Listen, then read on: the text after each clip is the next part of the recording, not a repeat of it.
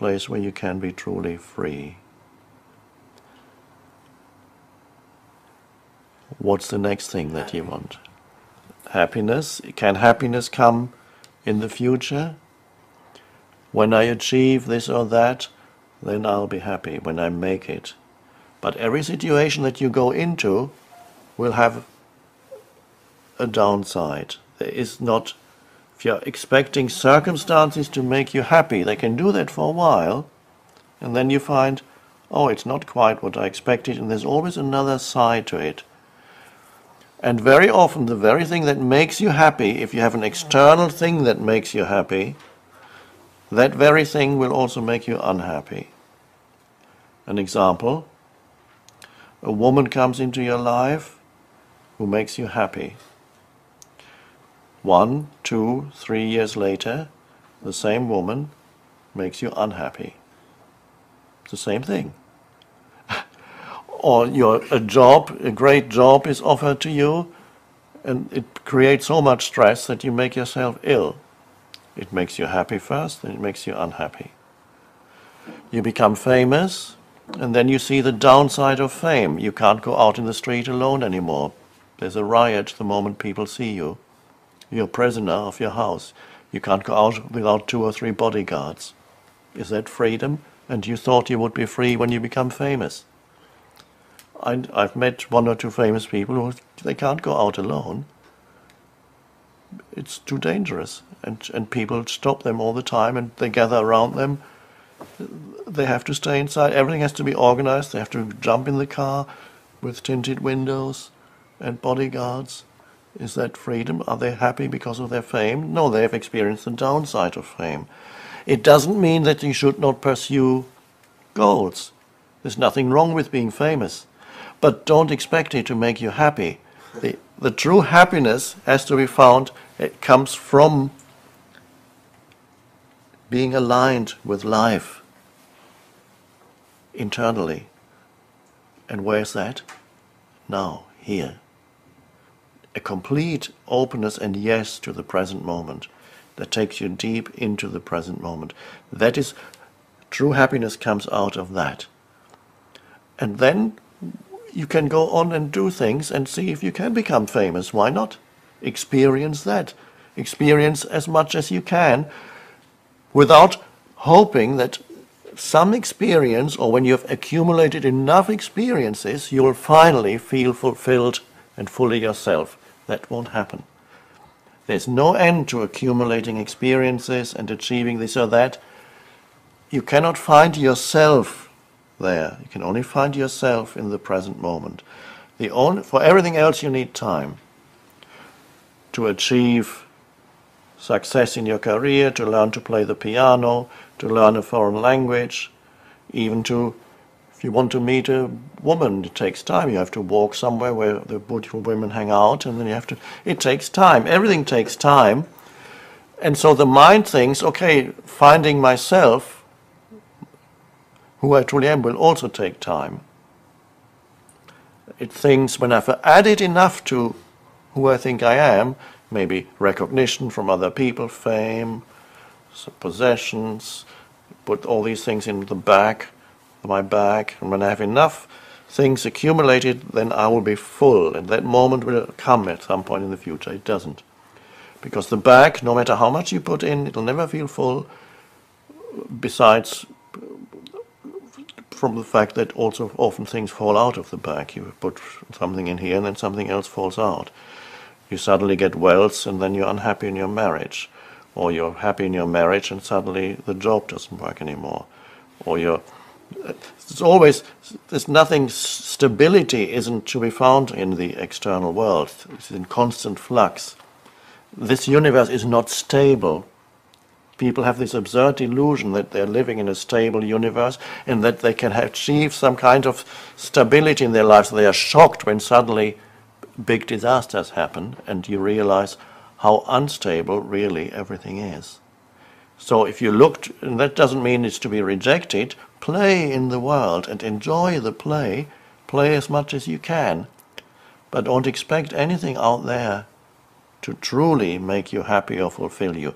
Happiness is to be found directly within yourself. It comes from being connected with who you are. This brings us back to where we started. To be in touch, to feel the deeper I. And there's enormous joy in simply feeling the beingness that you are. To feel the I am that is deeper than this or that. I am the very life that you are, to feel that, to feel alive. Out of that comes true happiness. And then you can play around in the world and you acquire things and then you lose things and you acquire some more and then you lose some more. And then in the end you lose everything. That's everybody does. You lose the body. In the end form dissolves sooner or later. But it's finding something that is deeper than any form inside yourself. That's true happiness. Love true love comes only out of the true I. True love cannot come out of the pseudo I that says I, the actor, I, the good-looking actor, I, the famous actor, I, the American, I, the poor one, or I, the wealthy one, or I who is good with women. True love doesn't come out of that I. That's a pseudo I. That's what most people refer to when they use that word that's so common, I. But the true love comes out when you're connected with the deeper I, the I that has no form, the one thing that never leaves you, the one ingredient that's always there no matter where you are, what you do, what you experience, that never changes, the I, the consciousness that you are. And when you live in connectedness with that, aligned with that, that's where true love comes. Because when you meet another human being, you can sense in them also there's the depth of the same I that is your identity. You recognize yourself in the other, and the other as yourself. And you feel a deep connectedness, much deeper than anything that you can say or think with the other human being. And that's true love. Love is to feel that you're ultimately not separate, you're one. That can only come out of the spaciousness that is part of the now. The now is space. What happens in the now is form. Don't confuse the two.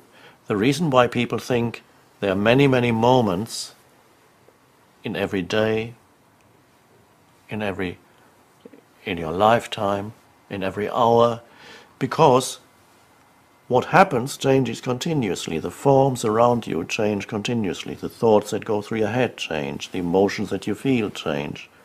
The people around you change. So people think every time it's a new moment, this moment and another moment and another moment. If you look more deeply, you see it's not another moment, it's always now. But the form that appears in the now changes continuously. But it's always now. And ultimately, now is who you are. The space of now is the space of I. And then things happen in it and they change continuously.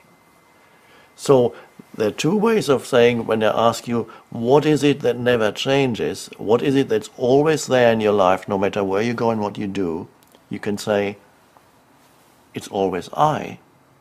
The deepest I, not the superficial I, that changes. The thoughts, the emotions, who you are in the world. But the deeper I, that's always the same. And so another way of looking at it is to say, it's always now. The now never changes. And then you find the miraculous thing, they're actually one. The space of now and who you are in the depths of your being is consciousness itself, before it becomes something. The very foundation out of which all life comes. You could say God. God dwells in the depth of your being, not as some entity, but as the formless one life itself. That is the deepest meaning of what now is, and that's why the now can never leave you. So I am the now, in essence. I am not what happens, I am the space in which everything happens. That's your true identity. And when you live one with that, knowing that, your life will be fruitful and a great and wonderful adventure. When you don't know who you are, then no matter what you do, what you achieve, where you go, who you meet, it won't satisfy you. That's how simple it is.